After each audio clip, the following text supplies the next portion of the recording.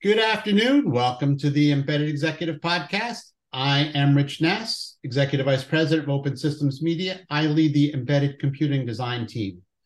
My guest this week is Stacy Mendez. She is Avnet's Director of Global Strategic Planning and ESG. How you doing, Stacy? I'm doing great today. How are you, Rich? Thanks for having me on. Fine. Thank you. Well, thank you for joining us. First of all, ESG is in your title, and we're hearing a fair amount of that lately, but what exactly is ESG? Yeah, so ESG stands for environmental, social, and governance. And it's really about the processes, practices, procedures, and capabilities that companies put in place to create a sustainable company for years and years to come. So it's all about the great and responsible business practices we have. Okay, can I be sort of cynical, sort of devil's advocate with you here? Sure. How much of that is for real, and how much is companies just saying that they do this stuff just to make themselves look good? Well, it's for real, and it's been for real for Avnet for many, many years. I think the difference is that investors are demanding to understand the practices that we have from company to company so they can compare company to company, all those sustainable business practices, policies, procedures that we have. So now it's being asked to be showcased and talked about, which may seem like there's some greenwashing going on there, but it isn't. It's what the companies are doing to really showcase all the good works that they're doing. And as an investor, don't we want to invest in companies that are going to be around for 100 years like Avnet? We want these practices in place and we want transparency to be able to see them so that we know we're investing in a responsible and reliable company. So the way you described it, it sounds like it's quantifiable, is it? Absolutely. It is quantifiable. We do things like have transparency in what our scope one and scope two energy and emissions are.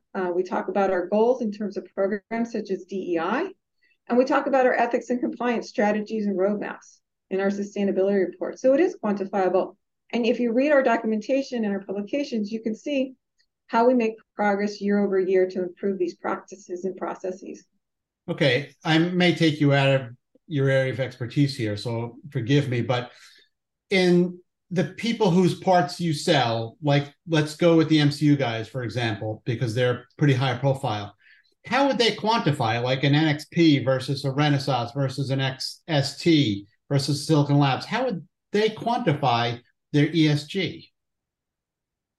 Well, they can look, so really about ESG, as you start with saying, okay, no, not one company is perfect in anything that we do, right? And as an industry, we aren't a perfect industry.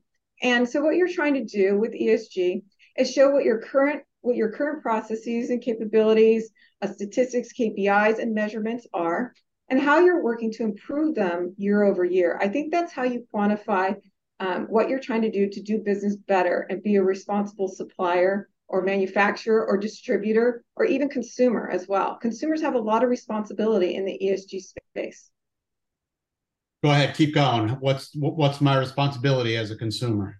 So, as a consumer, like for example, within our survey that we're going to talk about here in designing for sustainability, our respondents said that over 40% of they believe that customer demand is what's changing their opportunities and giving them opportunities to design for sustainability, right? And so, as consumers and customers, if we're asking for companies to do better, they change their business practices. I mean, we are voting with our dollars, as we used to say as well. So, it's our responsibility to ask for more sustainable designs and other business practices. Yeah, that's pretty interesting because up until very recently, I would have always said that consumers' number one criteria is what does it cost? And I think the security issues have changed that, where people obviously cost is important, but security is important, and people are paying to willing to pay a little more for something like that's based on matter that they know is secure. Are they willing to pay more for a company who has a higher level of VSG? And I know that's not the right way to describe it, but do you think that the consumers are willing to do that? Yes, but maybe it's not all consumers. And that's the beauty of having an open market, right? Is that you can make that choice as to what are the stocks, who do you want to be a share, what companies do you want to be a shareholder of, right?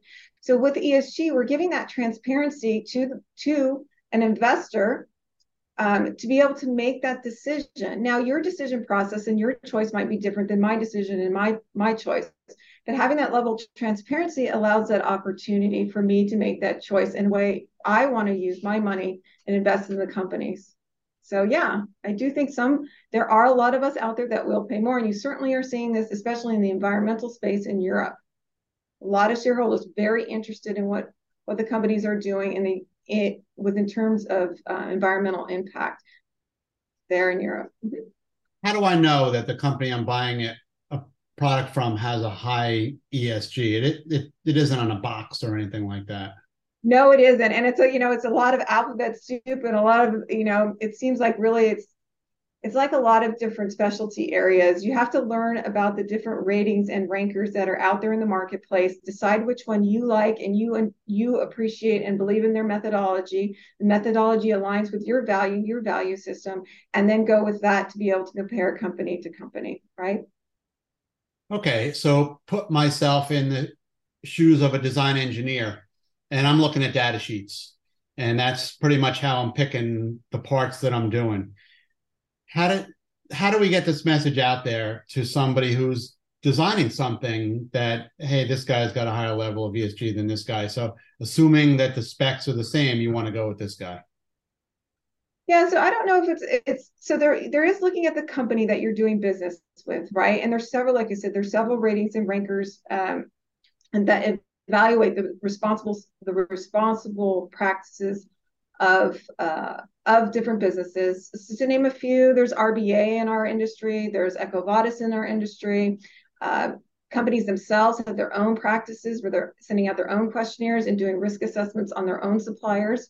So that they might have internal ways of rating and ranking and doing risk assessments as well. Those can be brought to the procurement teams and decide who they want to do business with. But it also starts with the product design, right? And really starting from the beginning of designing with sustainability in mind, bringing some of those practices and when you talk about designing for sustainability into the product as well. So not just looking at the company you're sourcing from, but also what is the product you're making? And are you making that with the sustainability practices in mind? Okay. Now you mentioned a sustainability study. Tell me a little bit about that. Yeah, so we went out and we surveyed our customers, our procurement customers, and our excuse me, people with procurement roles, and our customers as well as engineers to understand what is going on now. Are they actually designing for sustainability? So over the last couple of years, of course, with the component shortage, there's been challenges in the supply chain, and that's really been the focus. But with our study that we found now that has started to move, and they're seeing as designing for sustainability as an opportunity, and they've started to incorporate designing for sustainability practices and tactics, or plan to, into their design now. Okay, very good. So what's the next steps from an Avnet perspective? How are you going to maintain this level? I assume it's a pretty high bar now. You mean for our high bar in what sense? Our ESG Yeah, strategy, or yep, exactly. it is? Well, once you start, and I started in this role about 3 years ago, and so I had the opportunity to really take the program and give it a new running start, publicly facing. And so, you choose some of the low hanging fruit to start with, right? And you do better year over year. And now as you said, we're into the more challenging pieces. But we have some really great environmental goals. We're trying to reduce our emissions by 50%. We're trying to move our renewable energy usage to 30% of our share as well, keeping our waste to landfill at 75%. So keeping the waste out of landfill at 75%, so recycling or reusing 75% of our waste. We have some What are you corporate doing with business those travel. goals? Yeah, we're doing really well. We're on a really good trend.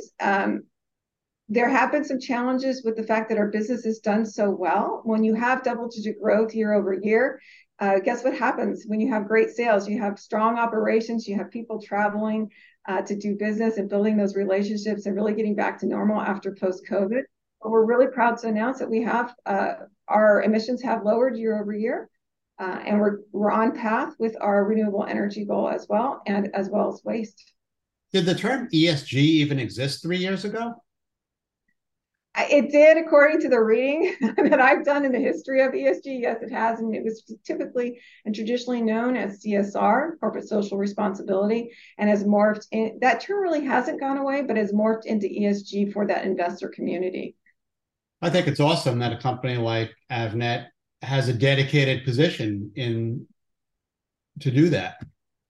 Yeah, well, we're lucky, and well, we take it seriously, right? And we have a very strong governance process from the board, and then we have an ESG governance committee made up of senior leaders. We also have an ESG working team, as well as my team. So we take it very seriously and look at our strategy across the company and where can we continuously improve, because we know, like what happened in the survey, our customers are demanding that. We're really seeing quite an increase in our customers that prefer suppliers that are on this course of making improvements across the E and the S and the G pillar.